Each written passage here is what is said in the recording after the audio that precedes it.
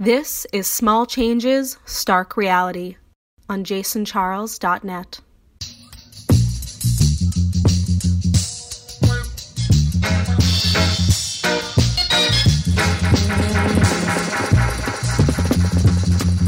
A lot of people won't get no supper tonight.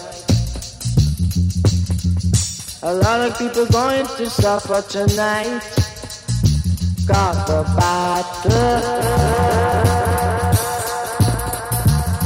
Siration, it's Armageddon. A lot of people won't get no justice tonight. So a lot of people going to have to stand up and fight now. Welcome to another installment of Stark Reality. How are you, party people? This interview was conducted last year, aka a few months ago, with our own Belinda Becker, New York's own. She's been here since the mid-'80s and one of the pioneering women DJs in the city, played at a bunch of different places and still DJs out quite a bit. Also does some writing, acting, noted dancer, has a lot of great stories, and just a great perspective, which is the whole point of this. Opening up different perspectives, as she says later in the podcast, you know, telling her story. So let's get into it. Stark Reality. With your host, me, Jim, Small Change. Peace. It's Armageddon. A lot of people won't get no supper tonight. All right, here we are with Belinda Becker. How are you? I'm great, Jim. How are you? Long overdue. You know what I'm saying? Glad we finally got it together. I know. It takes a minute. I'm sorry. Well, damn, where to start? Where should we start? When did you move to New York? In 1984. 1984. November of 1984. Kind of the same town, right? Nothing's changed, right? You're joking, of course. Hasn't changed one bit. No, it's still the same exciting place that it was when I moved here. November of 84. Just It's quite a ride, huh? Yeah, you know, people keep telling me I need to write my memoirs, and I really do, just because I've just seen so many changes over the 30-odd years I've been here. You know, socially, musically, just in every sense of the word, you know? Yeah, I mean, I moved here in 93, so, I mean, I feel like I caught some of that, but definitely it was already changing a lot. Maybe try to paint a picture for people, like what was New York in the mid-'80s. Wow. I have to say that it was amazing. And I'm only saying this in hindsight because kind of when you're going through it, you're just living it. You don't really understand what you're doing. You're just living this crazy life, you know? But, you know, I moved here in November of 84, and a friend of mine took me to this club area. And how was it just opening back then, basically? Or? Yeah, I think it had just opened. I'm not quite sure what the opening date was, but area opened maybe, I wouldn't say 83, 82, 83. And I got there like at the height of it. And so this is my first experience in New York, going to this amazing club, because, you know, they changed the scenery like every 6 months. Yeah, they changed it every yeah. Well, I heard even every 6 weeks, or I guess every 6 months. Maybe I missed. Maybe it was 6 weeks. They changed it a lot, though, yeah, basically. Yeah, it was like a club 6 weeks. that they just constantly changed the interior. Yeah, and they had different themes and a kind of a progressive music. You know, like yes. I know, like Justin Strauss used to DJ there. Yeah, Justin, Timmy Regisford, Johnny Dynell. Yeah, just all of the. And they're all still DJing today, so I think that's pretty amazing. Yeah, that's true. That's true. So that was my introduction to New York, was this amazing club. And at that time, the club scene was very inclusive. Like now I find the club scene very sort of separated. Fragmented, yes. And, you know, I was literally partying in a room with Andy Warhol, Jean-Michel Basquiat, Keith Haring, Stuart Matthewman from Sade, the Riders, Fab Five Freddy, Jim Jarmusch. I mean, it was just this amazing, eclectic mix of these crazy club kids, artists, writers, singers, dancers, and it was just an amazing mix of people, and you don't understand what it is until you miss it. Yeah, that's so true. Yeah. That's very true. And I just thought, that was my first introduction, so I just thought that's how life was, you just this is how you just show up an area and there's Jim Jarmusch, yeah, and there it is. Literally. I'm like, oh, this is cool, So, and what's great is you kind of got to see and talk to these people. So there were all of these like amazing ideas, amazing, conversations. I remember, going to Jean-Michel's house. He used to have all of these parties, and he just never stopped painting. I mean, he'd be at the party and he'd still be painting. I mean, people would be, taking drugs, drinking, hanging out, doing whatever. all those things. Yeah, and, because that's why at 27 he's so prolific, because literally this man never stopped painting, And it was just amazing to, like, watch him, just his whole approach to art. And,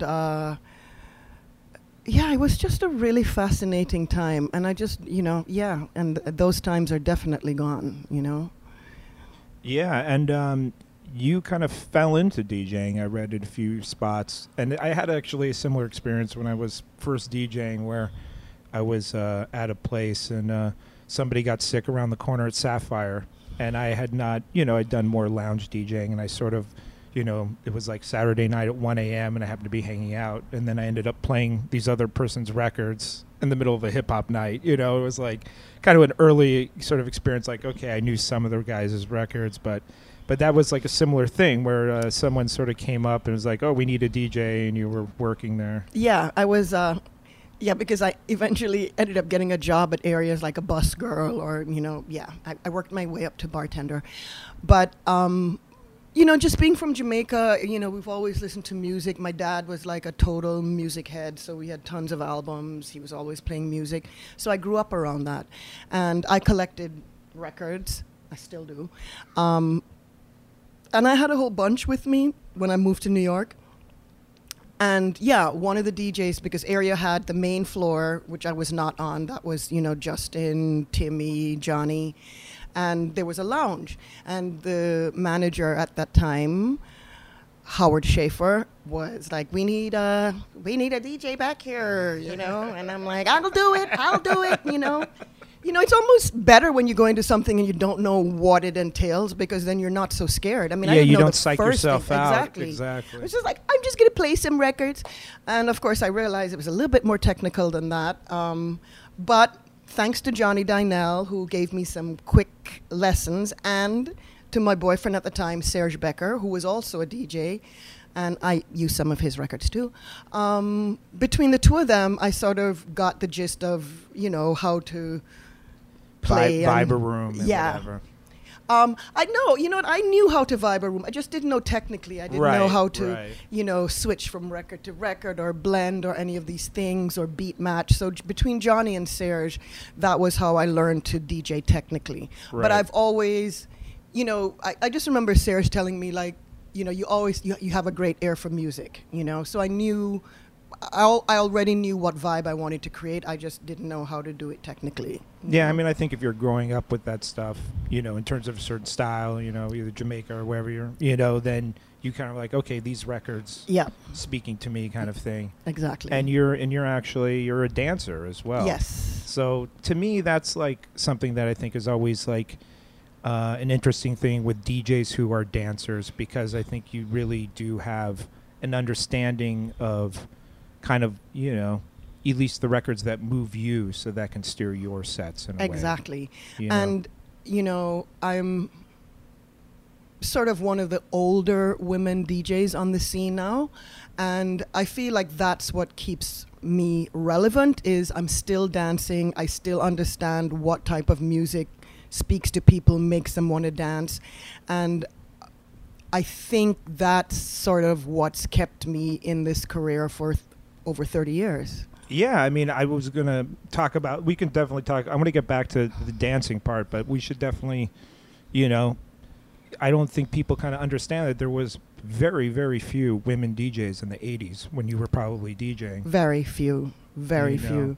I think basically I knew Anita Sarko Anita Sarko, exactly. and Spinderella from Salt and Pepper. Right. And yeah, that was it. I mean, I'm not even trying to laugh at it. It's just, it's crazy. I Yeah. mean, it's good that there is, you know, more of a balance. So obviously it's still, like most sort of like technical musical things, tends to side towards more of a male dominated. Yes. But I think, you know, it's hard. I don't think people really understand. It's like there really isn't like almost a starting point. Like, you know, maybe in a certain way, maybe that kept people from DJing. It's like, well, there is no women DJs. So Yeah. it takes people like yourself to be like, oh, I can do that. Yeah. And, you know, as I said, I came into it completely unaware that it was like a completely male-dominated testosterone field. I Right. just, you know, and then as I started to sort of get better known, you know, out in clubs, then I came up against all of the misogyny, you know? Right. And I was like, oh, so this is really how it looks out in the world, you know? Well, And, you know, I mean, obviously, like any scene in New York is very competitive, but I also think there's a level where, you know, the people that have the gigs, maybe they want to be competitive or diss other people to keep their jobs, but then if there's a whole other side of people, i.e. women coming into, well, then they have, you know, they want to keep those people out as well. Yeah. And then they can do that by saying, well, you can't really do this, that, or the other thing, you know, maybe even just like trying to diss more on like technical skills or whatever. Oh yeah, definitely. I mean, I even And I'm remember, sure that's a lot of pressure if there's not even a lot of female DJs, and then you're going up and someone's like sitting there and be like, all right, let's see what she's got. You know, Yeah, kind of and thing. that's Kind of basically attitude. how they were, you know? They were, you know, or get these backhanded compliments like, oh, you know, you're pretty good for a woman, you The know? I'm classic like, line. what the hell does that mean, you know? And I'll never terrible. forget, you know, I was DJing this one night, and I think I was nervous because it was kind of like this hip-hop heavy crowd, and there were all these, like, you know, like hardcore hip-hop DJs. And, you know, as happens in certain gigs, I didn't transition smoothly. I'm not, you know what I mean? I'm human. Not every transition, not Hey. every mix is going to be smooth, I'm you know? not Q-Bert or J-Rock either. You know what I'm saying? You It's know like, what it's I'm fine. saying? It's So, fine. you know, so I made like not a very good transition, and one of the frigging DJs got on the mic and like announced it and started laughing at me, you know? Right. And I'm like, wow, that's, you know, and years later he came up and he apologized, and I'm not going to name any names. Right. But he actually came up and he said, you know what, that was not a cool thing that I did. And I'm like, no, it wasn't. Yeah. And the You know? thing is, too, it doesn't, that's the kind of attitude that does not encourage more women DJs to come forward, you know? No. You know, which is maybe why there was sort of a gap, in, you know, for so many years with that. you Yeah. know? Yeah. I mean, I think what has made it more accessible now is the transition to, you know, computers, Serato. It's just, you know, I was lugging around like 4 or 5 crates of records. So there's also a physical aspect, you know, and again, not to say that women can carry crates of records, but again, it because like there was an aspect of DJing back in the day where it was physical. Like, Yeah. you know, if I was doing a Saturday night, you know, gig that was going through a lot of records, yeah, you'd bring 3 or 4 crates Yeah. of records and a box of 45s. And, You know, and I had great arms back then, but I was, damn. Because I was pretty Hilarious. much lifting them by myself in and out of the clubs. You know, Right. sometimes people would help me and sometimes they wouldn't, you know, and I didn't depend on it. I'm just like, this is my job, these are my tools, and I got to get them to the club somehow, you know. So, but yeah, I feel like, you know, because technology has advanced so much, it's made it easier for women to get in on the DJing scene. right, because then it's, you know, you can just have a computer or even a thumb drive and Exactly. whatever. USB, Serato, So it becomes controller. more about the knowledge. You're downloading music, you know. Yeah. Where, I mean, again, sometimes those records, it's not, you would search for certain records. Like, if you wanted to play something, again, not to be like, it was uphill both ways when we were kids. But, I mean, I'm just saying, like, if you wanted to play something, you had to have it on vinyl. And there was plenty of things that were out of print that you probably wanted to play, which means you had to seek those records out. Yeah. Yeah. But I think there was also more of a DJ culture. I feel like that's what's lost. Right. Because all the DJs would meet at Rock and Soul, Right. So you would hear what people were playing. You'd had you would have discussions about the music they were listening to, the artists that were coming out. You had A&R people coming and dropping off records for you, whether it was Dante Ross or Leor Cohen or Patrick Moxey. All these guys came to clubs with all the newest hits, Right. So there was actually a really vibrant DJ culture around vinyl. And I mean, I'm sure it exists in pockets because there's still, and I know that vinyl sold more than CDs this year. I read that. But that was just how it was, Right, that's right. just, and there was Rock and Soul, Vinyl Mania, there were all the record stores that you would go and see, your fellow DJs and then have conversations. Yeah, and have a music conversation. Yeah. Right. So there was kind of, and I think that's sort of something that I think is nice about the record store and that it's still there because that's a little bit different. The online thing, you could be at home just in the middle of the night searching for stuff or whatever. But which is what I do. Yeah. But there is nice of that kind of social interaction of bumping into people, and then you're like, oh, have you heard this? And so you kind of would pick up on records or things just from talking to other people. And also I feel like because people actually, went searching for these gems, There were certain DJs that I followed religiously because I knew I was always going to hear something new from them. And one of them was Jules Gayton. I loved Jules. He was an old school New York DJ for like 80s, 90s. Yes. I think I met him when I was here in the mid-90s a bit. And he just had an incredible knowledge of music and an incredible vinyl collection. And I would just always I have to go to Jules. A lot of parties I hired Jules to play because I loved that he just had all of these amazing songs and albums. And today I find that there are a few DJs that still have that quality. Like I go and I'm like, oh, I haven't heard this. Or, oh, this is, an amazing remix or whatever. And then they're just DJs that play the hits, Well, sometimes I feel like you have like a crowd that's sort of dumbed down. Oh, yeah. And then you have generations sort of away from even some of those New York classics, underground classics, which means then what's kind of funny is you have to even dumb it down a little more. Oh, yeah, I have to do that. I mean, that is not, I understand that. But I do know there's still DJs that it doesn't matter what venue they're playing in, they're going to play the hits because they know that's what moves the crowd. Right. They're not taking those risks. I mean, I will take those risks. It becomes a little risks. linear. Yeah. And I will still take those risks if I'm working in an open format venue where they're sort of allowing me to do what I do. Because, I mean, let's face it, after 30 years, you got a few joints. And you know what? After 30 years, I've heard September about 150 million times. Yeah. You know? No doubt. No doubt. I mean, certain things like kind of get run into the ground, Yes. and it's fine. And what's kind of like, I mean, I do events, and so sometimes, I've like, well, you know what, these songs, I used to hate them for years, and I'm like, you know what, they're actually good songs. They're amazing songs. They're just played out to shit, exactly. basically. And it's not that I won't play September, but I just, it is not a go-to song for me. If I'm at a wedding, maybe because I know that's an intergenerational song, and that's going to get everybody moving or whatever.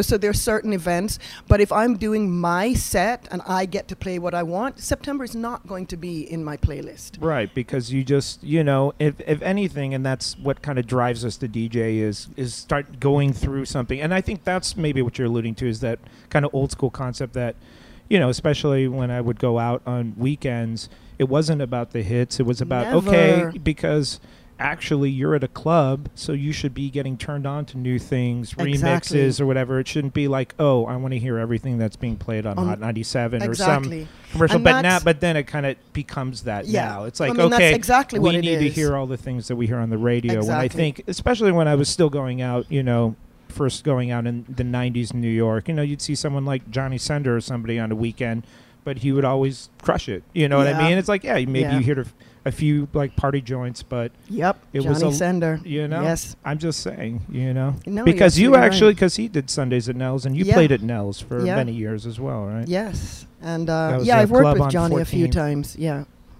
Yeah, no, you've played at a lot of classic places around New York.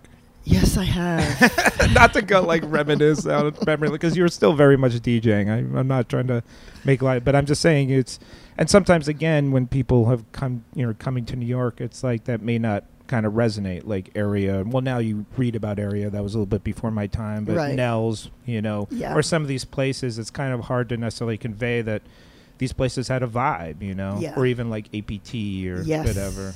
It's where You Rich know. Medina got his start. Yeah. Yeah. Yeah. I mean, and I sort of miss those clubs, because as I said, I feel like everything is very fragmented now. And There was something unifying about those clubs, because I felt like they kind of tapped into whatever this means, real New York. But there's kind of like that undercurrent of New York that's not where it becomes now. It's just like, okay, we're just reaching for whoever's going to give us money, which then becomes kind of a lowest common. Like they kind of took a stand on the music, and we're going to have like it be a real music place. We're still trying to make money, blah, blah, blah. right. But they did kind of take a stand on having good DJs and having Definitely. like an ethos like all through the week, So, like I said, yeah, those places had kind of an ethos, which then, of course, include people like yourself and other people that kind of keep that vibe. Yeah. I mean, one of the parties that I really enjoy right now that I think has kept that energy is Soul in the Horn on Friday. Yeah, I was just going to say. Soul in the Horn, which is, yeah, exactly. Yes. Shouts Natasha to Diggs and Dee Dee Prosper Yeah. are doing an amazing job, and I'm so happy that is still there, because it really is a place to come and hear music and dance, Right.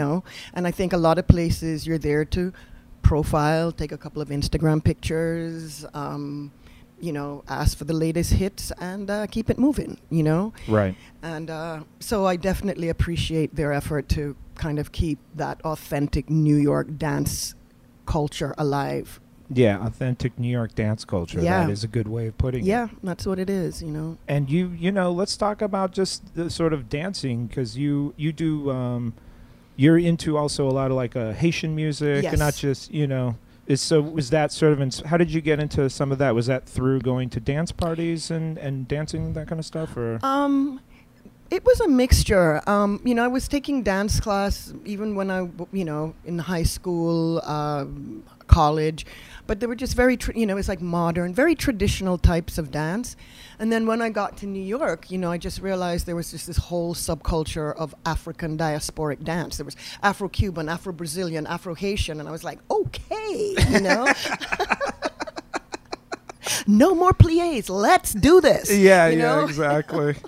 I mean, especially given your music background, that's going to Yeah. speak to you more, probably. Totally, and so that's kind of that's how I came into to dance. I just really fell into all of those, different types of Afro-Caribbean dance, and they just spoke to me. I mean, I just felt very connected to them, and also because I feel like these dances, there's always a deeper meaning to them, so they speak to me spiritually also.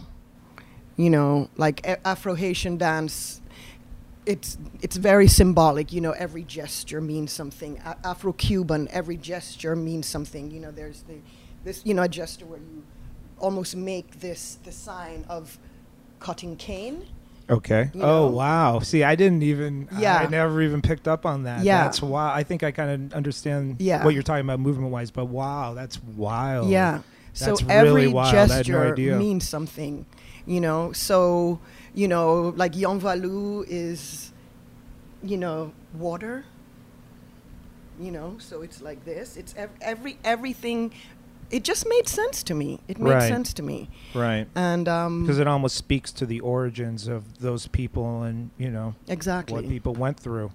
Exactly. I mean, it tells It's our story. It tells It's our kind of like story. almost like a healing process in a way. Completely. Wow, that's wild. Completely. Man, you learn something every day. That's wild. Yeah.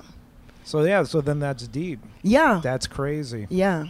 And then, I mean, the music is amazing too. Yeah. On top of that. And but- what I'm really loving now is there are all of these amazing like cross-pollination, like little projects going on, like from Havana to Kingston or Cuban, Haitian. So it's these mixes of all of these different types of music, because it's thanks to globalization, everything is sort of blending together. Right. And there are just some beautiful collaborations between these islands and different cultures, And even with a lot of modern dance music too Yeah. now. You'll have cumbia, but then you'll have digital cumbia that almost Yeah. sounds like dubstep, or you get like a lot of different hybrids. Yes. Even within dance music. Yes, now. and there have been, a couple, which I have here, a couple of classical musicians who've gone to Africa and worked with like the Pygmies and with the, Pygmy music and made these beautiful albums,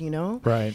So, I'm very interested in world music. It speaks to me on a much deeper level, I think, because, as I said, it talks to me of my history, of my people's history. And, as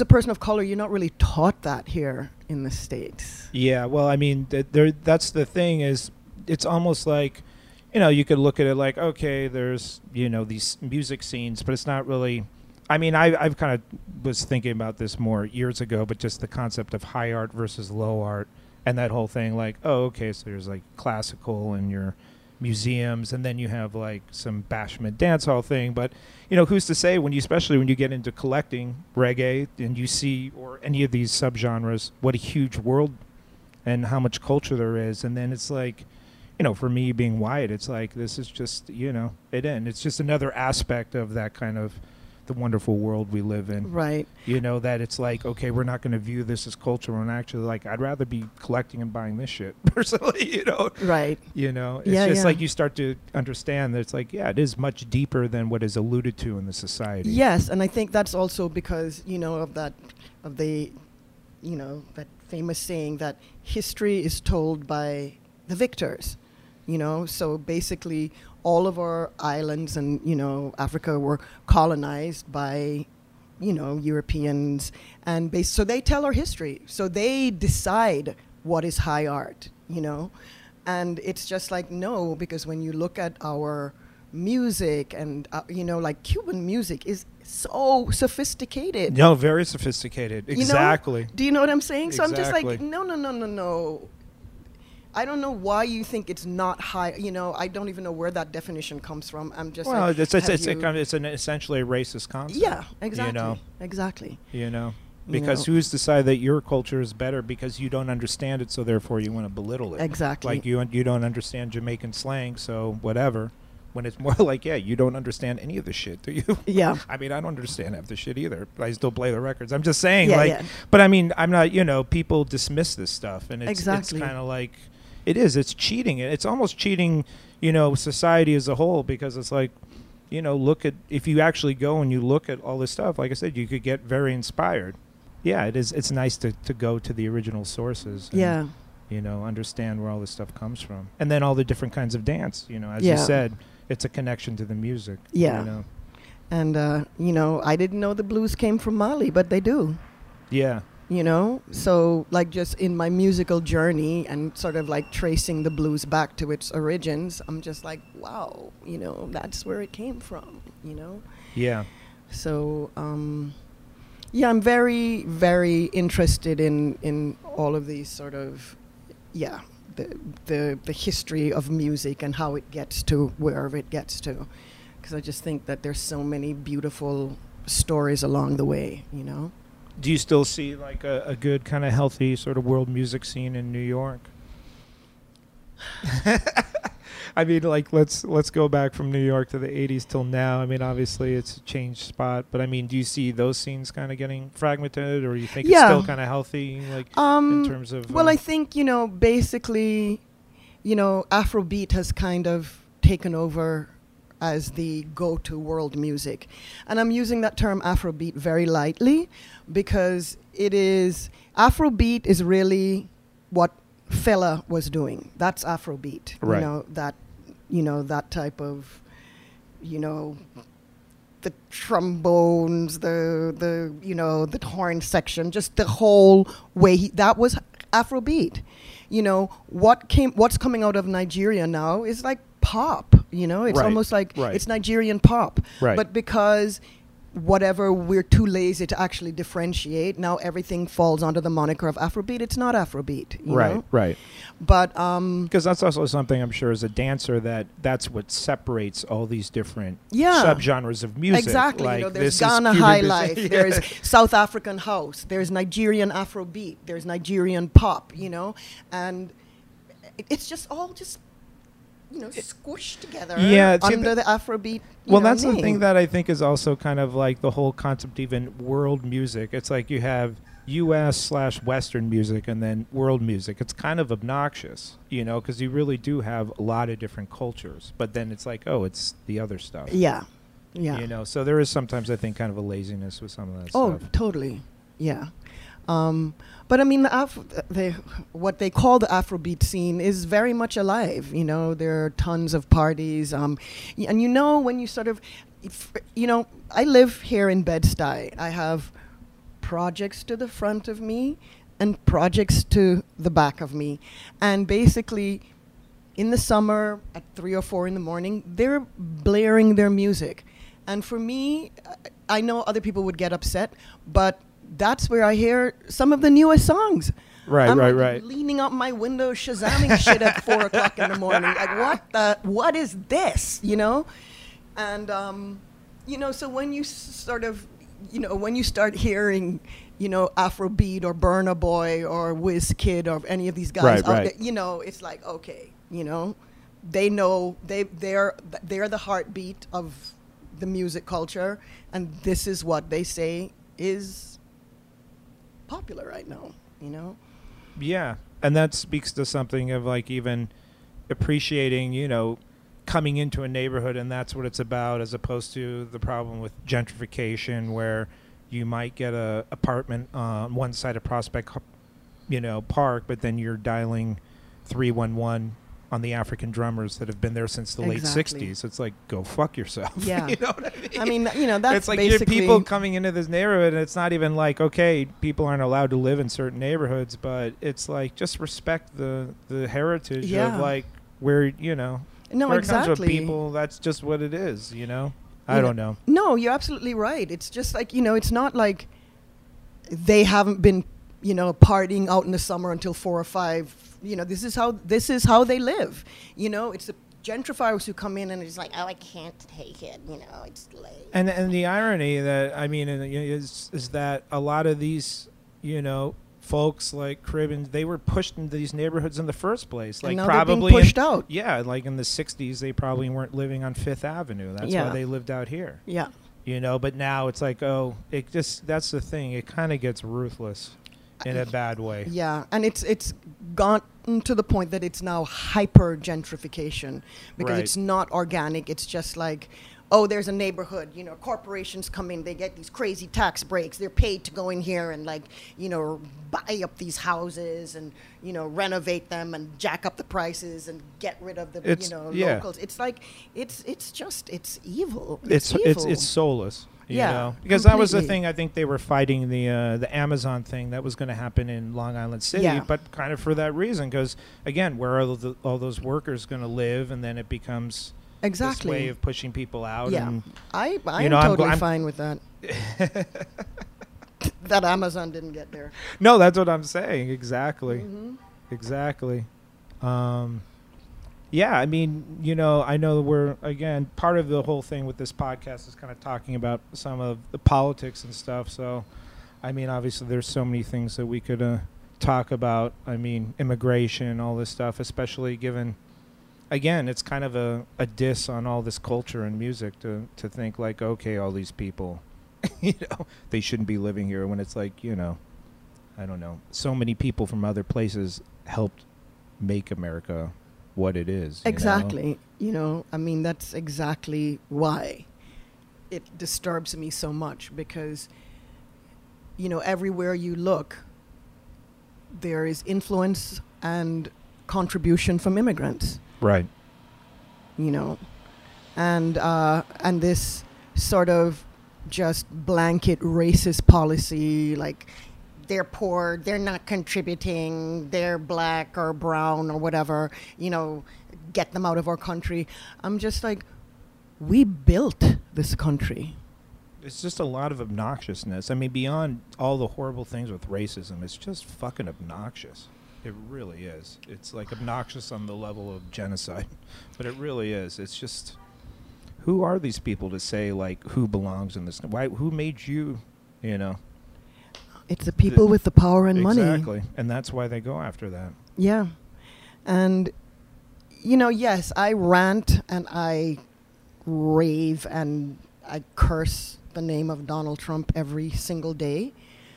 But it's not him. He's one man. Well, he's the pimp. I say he's like the pimple on the face of the empire. It's like it's very easy to spot. Exactly. He's like the pimple on the end of the bozo nose. Yeah. But at the same time, he's reminiscent of a lot of people that are slicker than him or come before him.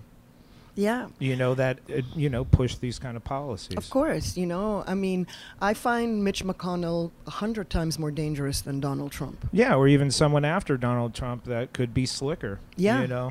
Exactly. That's the real danger. And all we see is the bluster, because we are constantly, subjected to his tweets, and then the 24-hour news cycle that just obsesses about everything he writes, everything he says. But all the slick people are behind the scenes getting their policies, whether it's, voter suppression, right-wing federal judges on the, in the courts. All of these policies, they're the ones putting them in place. The ALEC laws, like the Koch brothers, where they kind of yes. shove all these things through state legislatures. Exactly. And we're not even concerned with that, because we're worried about what friggin' Donald Trump tweeted with 100 misspellings yesterday, No. Yeah. Yeah, like even the federal judges thing that, and again, I get very frustrated. I mean, I rant a lot online too, but just, with that, the Democrats just don't stand up. Like, they left all these judge appointments open. It's like, why would you do that? It's just mind-numbing. Yeah. To let some right-wing fascist person put in these awful judges that then are on there for life. For life. I mean, even people like Brent Kavanaugh, it's just like, it's just kind of unfrickin' believable, man. Yeah, and it's just like that when people you're just watching things happen, and then the people that are supposed to fight back against it don't fight back, and it's just like, fucking A, man. I mean, I was so Stand hopeful when the Democrats took the House back, because I was like, okay, now something's gonna happen, and I'm just like, this whole no impeachment inquiry, it's an investigation. It's just, I'm just like, I don't stand for something, for crying out loud. Stand up for something. The waffling and the... Well, that's my problem. It's just like, you have the fascists who are obviously evil, but then you have like these kind of centrist neoliberals, and they help bring in fascism because they're the most milquetoast motherfuckers ever. They just do not stand for anything. Exactly. Their stances, have you seen the other guy? And that doesn't necessarily win elections if you yourself don't take any policies. Yeah. Especially when the status quo also doesn't work for a lot of people. Yeah. So. But, it's... I don't even know, you know what I mean? Like, how do you change this, Because it's just so deeply a part of the system that we are, that the governmental system, just everything in this country is run by these handful of people. Everything. Right. And they're not about to relinquish power. No. In fact, I think even if they're supposedly supposed to, I'm sure they'll find some ways. I mean, that's some of the whole like gerrymandering of districts, Exactly. or The even voter what suppression, Greg Palast yes. was talking about, like, that they just have thrown voters off the voter rolls. Yeah, and Usually, now- again, immigrants and people of color. Of you know, course. And then because they know that they're probably not going to vote for their fascist ass, which, of course, exactly, you know, and because you guys are a bunch of racist assholes. Why should we vote for you? You know? I mean, yeah, that, to put it bluntly, yes. You know, even like the governor in Florida, it's now, you know, like before, because now they've given felons who've gotten out of jail the chance to vote, Oh, but right, they have to that. pay. The It's a poll poll tax. tax. Poll tax. It's a poll tax. Yeah, let's go back to that Yeah. Jim Crow shit. You know? It's a straight up poll tax. It's, That you know, really this is what I'm saying. This is awful. 2019, No, and look at these frigging policies. Yeah, it's kind of crazy. I mean, I would think, you know, like I said, I'm in, you know, my mid 40s, so it wasn't like I was around in the 50s or 40s, but it's just like it's unbelievable that we cannot move forward from things like that, like a poll tax. Like, what the fuck, man? Yeah. It's like these people that are just trying to hold on to that kind of Dennis the Menace, like 40s, 50s, like, you know. Yeah. Just trying to hold on to that, and it's like it's 2019. It's the internet. It's, you know, there's gay yeah. people. I mean, There's- you know- you know what I'm saying? Like it's like you can't hold on to this reality. It's just bullshit. You know? But change is coming, whether they like it or not. Right. Change is coming because this is not a sustainable path. It just isn't. Right. You know. Right. California, you know, the government doesn't want them to reduce their carbon emissions. Why? Yeah. Does that make any sense at all? Well, it's just straight money. It's sort of like it's Exactly. just ruthless, like, money, you know. And they're, I mean, the sad thing is what's twisted about like a lot of the climate stuff is that, you know, these people are such narcissistic dipshits is that they don't even care about their own grandchildren. I know. They're like, hey, we're going to be dead in 10 years. and Exactly. If things are really bad, we'll find some island that's not Yeah, you know, affected they by it. think they're not going to be around and their money will save their families. Right. You know? Right. Exactly. So that's their, you know, whole take on everything. They're going to build a bunker Yeah, in New you know, Zealand they're- and just they're- hide out. They're gonna, yeah, or they're jumping on that spaceship with Richard Branson to Mars or whatever. Yeah, you know, it's like really twisted, and it really is. Like, again, It talk is. about nothing changes, you know, like Whitey on the Moon, Gil Scott-Heron, Yeah. from like the early 70s. But it's like these motherfuckers would rather build a space station than like actually Clean give, up than the give planet. people, you know, like Jeff Yeah. Bezos is like, oh, you know, cutting like healthcare for part-time workers instead, and you know, to invest in what, like trips to the moon for Right. other billionaires. I And mean, it's just How it's like much these- taxes did Amazon pay this year? I mean, it's just it's Zero. proof that billionaires are not only stupid; they're just like, you know, they're just like everyone else except with $1 billion, you know, or worse, you know. No, So it's I like think it's like the arrogance of that, you know. But Again. you know, I don't know if you've ever read that. You know, there have been several studies done about like CEOs and heads of countries that they're all psychopaths. right. You know, and if you see where we are in the world, you, even without reading the survey, you'd kind of have to agree. You know. Yeah, I mean, Donald Trump acts like a racist cokehead, basically, You know, like, or on a lot of Diet Coke, so much Diet Coke. But I'm just saying, like, you know, he's twisted. I mean, these people are legitimately twisted. But that's what I'm saying. You know, his Yeah. lack of empathy, his like delusions of grandeur. You know, But it's a his- lot of billionaires too, you know. But they're all like that because in order for them to get where they are, Exactly. they have to have these traits. You have to be like, I don't give a fuck, motherfucker, in order to get to where they are. Yeah, otherwise they'd probably be taking some of the money they made and helping Exactly. people, which then they wouldn't have $1 billion, would they? Exactly. You know, that's the Exactly. thing. But the thing that's kind of twisted in this capitalist society and media, it's like, oh, they're successful, they have $1 billion. It's like, no, they're a psychopath. Yeah, and you know It's what? kind of like it's like you know, like I go on Netflix and there's like Inside Bill Gates' Brain. It's like I don't want to fucking no, let's not. yeah. Let's sell GMOs and like Kentucky Fried Chicken to Africa. Like I already know way too much about Bill Gates' Yeah. brain. Yeah. You know, we don't need to know any more about that dude. You know, but you know, no, not at all.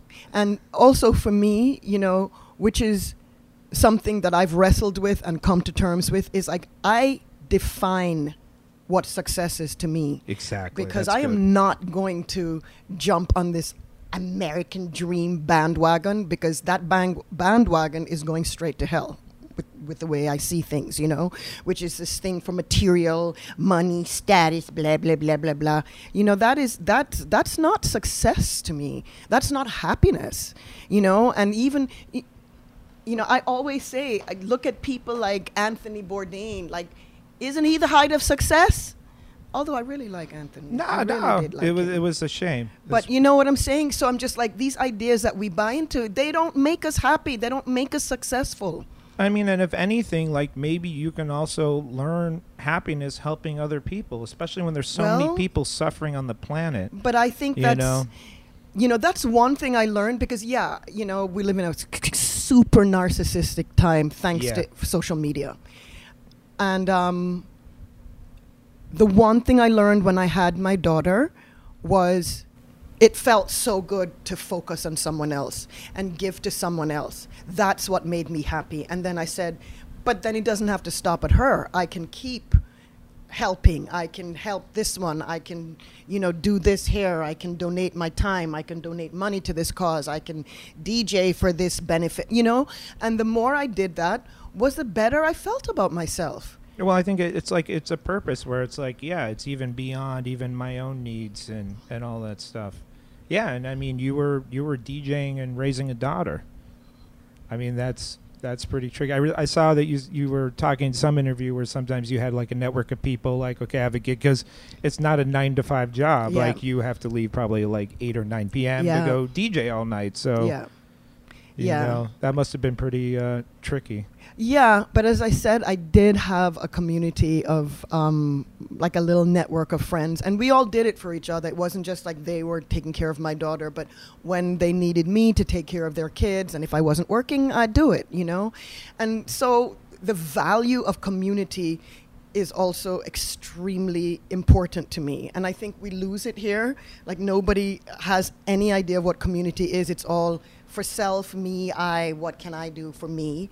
And I just, you know, I wouldn't be where I am today without my community. And I can say that honestly, without their help and support. Yeah, I mean, even talking about what we were talking about earlier with, like, meeting DJs at record stores. But I also saw, like, in another interview, you were talking about, you know, coming from Jamaica and coming to New York, where people don't say hi, and it's kind of like, and I think that almost becomes more of a thing with gentrification, where it's almost like everyone is just here for themselves. And like, I moved to New York, I have my job, I don't really need to meet anyone. Oh, these people are making noise, I'm going to call the cops on them. It's like, there's kind of a lack of like trying to have that kind of community. Yeah. And it's unfortunate.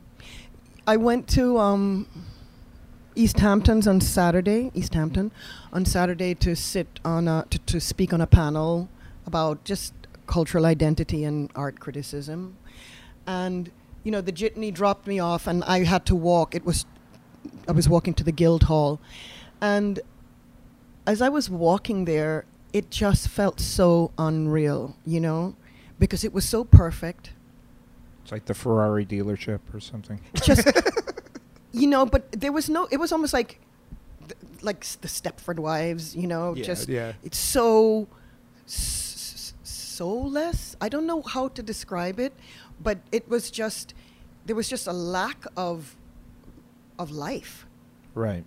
You know, and I'm sort of, you know, and it just made me think like, and this is how they want these communities to be. Oh, I'm sure. Exactly. You know, this is exactly what they want for Bed-Stuy, for East Flatbush, Crown Heights. This is what they want. And it's like, no, because that's not how we're living here. If you want to live like that, then do it in East Hampton. It's great for you out there, right, you know? Right. Yeah. Yeah. It's just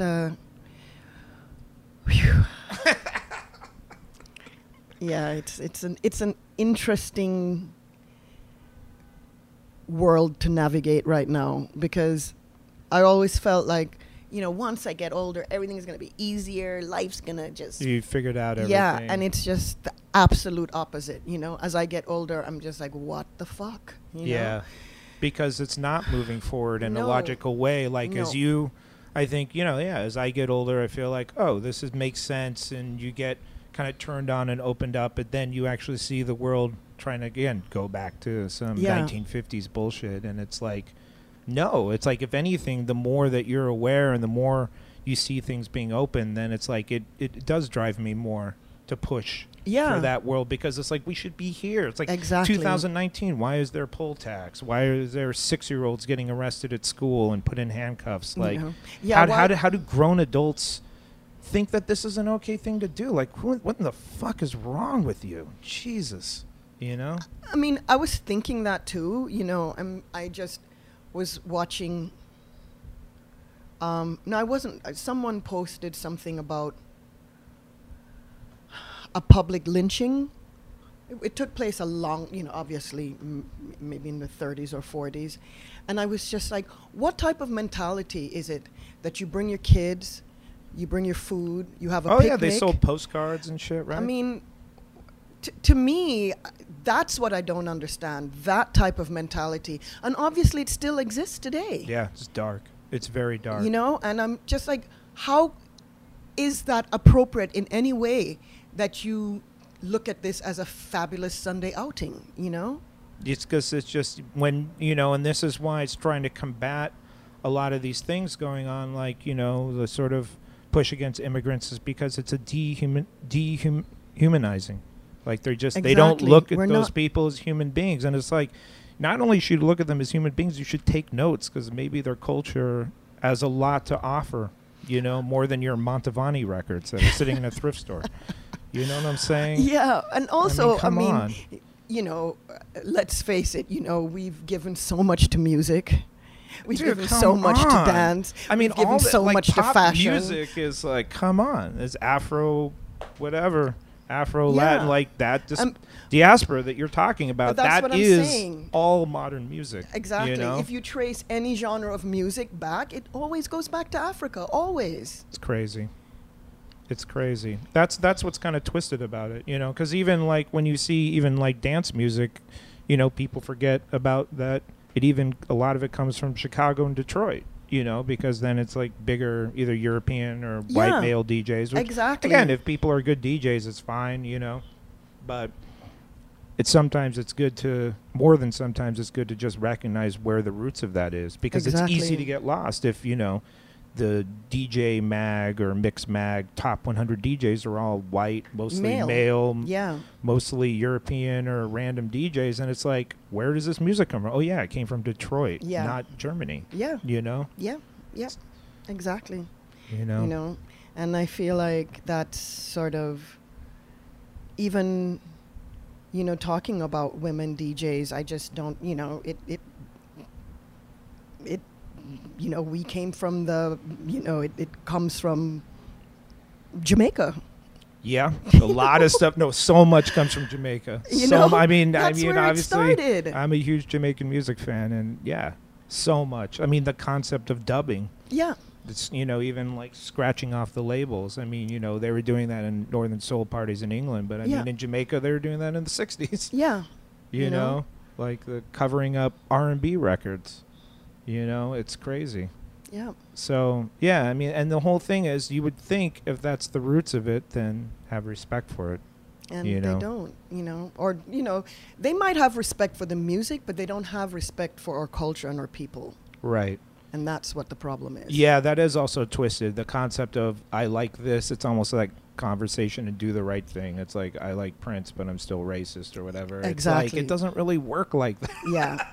Yeah, Like exactly. if you and again, it's when there's so much stuff that's embedded in popular culture and beyond, you can't just, to me, it's very hypocritical to me to be any kind of DJ and be racist. It's like all your shit comes from black or African culture in a way.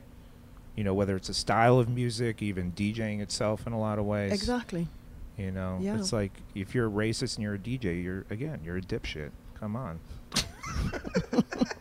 But anyways, I was going to ask you, because I know that you did some acting. Yes. And you came to New York because you got a degree in journalism. Yes, I have a degree from so the University you were of looking Florida. at like writing. Yes. But then obviously you fell into DJing. But does that still kind of like how would be like your acting or writing experience? How does that kind of interlace with like DJing or dancing? Has that kind of influenced you in different ways? Well, they're all about sort of telling, I just said this on Saturday, it's just telling the story of who I am and where I come from and my culture, African culture. So I write for this lifestyle magazine called Ubiquist. I'm a contributor. And it's usually just, interviewing, people. It's usually people of color, writers, directors, actors, and, sort of putting their life and their path out, for the world to see. So I'm very interested in presenting us I'm just interested in us telling our stories. Well, I mean, I think white people have done a great job so far. I mean, why do you guys need to say anything? Right. So, I'm just... no, I that's was like, good. what the hell? No, that's good. No, I mean, that's the whole point. Is Yeah.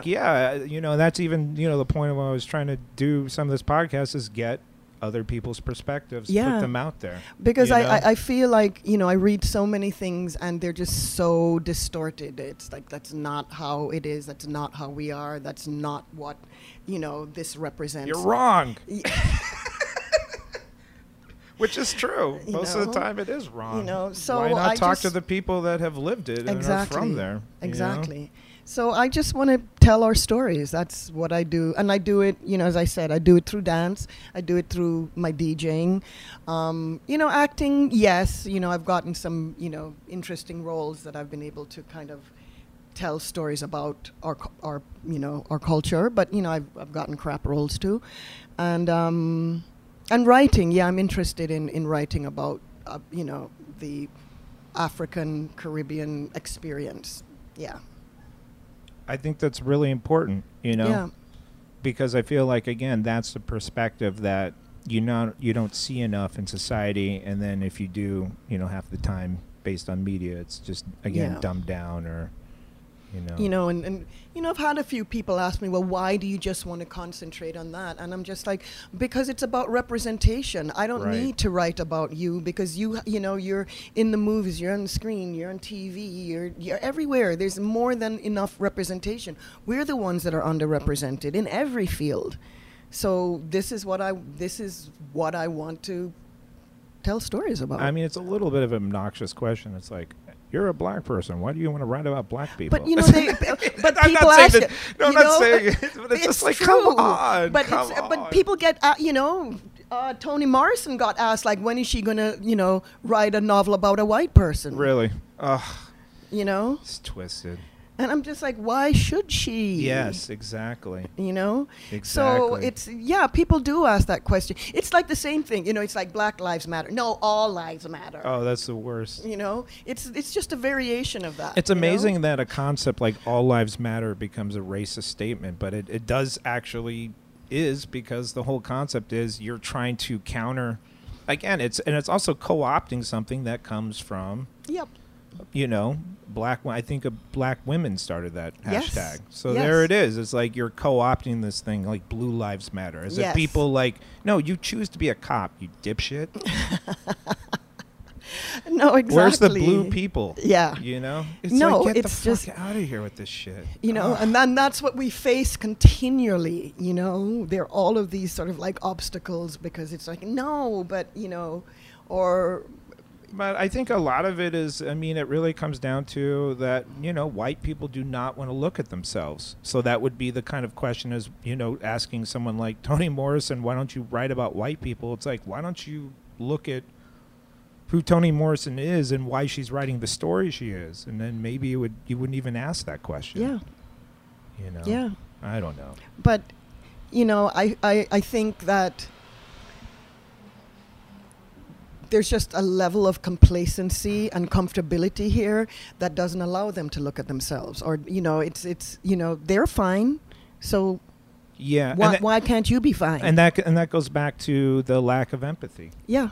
Because you're not going to look at, where someone else is coming from. Exactly. You're just, in your perspective, it's fine. I mean, I saw someone was tweeting about, it was something about that recent Saturday Night Live guy that got fired or whatever. Shane, whatever. Yeah. But, I think the second statement, I'm kind of probably butchering it, but it's like something about how when you're coming from a place of privilege, then equality can feel like oppression. And this is how, I think it really just sums up so many different scenarios in the world, because it's like that's how oppressors feel like victims, because it's like, oh, you're taking away my entitlement and my advantage. It's like, yeah, because it should be equal, you know? But then it's like, oh, you're oppressing me. It's like, no, we're trying to... Yeah. No, exactly. It's like maybe we're sick of all these other people being oppressed so that you can be on your little pedestal in your own little dreamland. Exactly. Exactly. It's a wonderful world. Well, it's better with you in it, for sure, without a doubt. And we'll have like a little playlist from you. Yes, I will put together a little playlist for you. Yeah, but thank you so much for your time you're and all very that welcome. stuff. Come on, of course, duh. I'll catch you around, I'm sure. It's lovely speaking with you, Jim. All right. Talk to you soon. To hear DJ Belinda Becker's exclusive Stark Reality playlist, check out episode 6 of Stark Reality on Mixcloud or jasoncharles.net podcast network music shows. You've been listening to Small Changes, Stark Reality on jasoncharles.net. jasoncharles.net. Deep talk, deep sounds. That was so deep.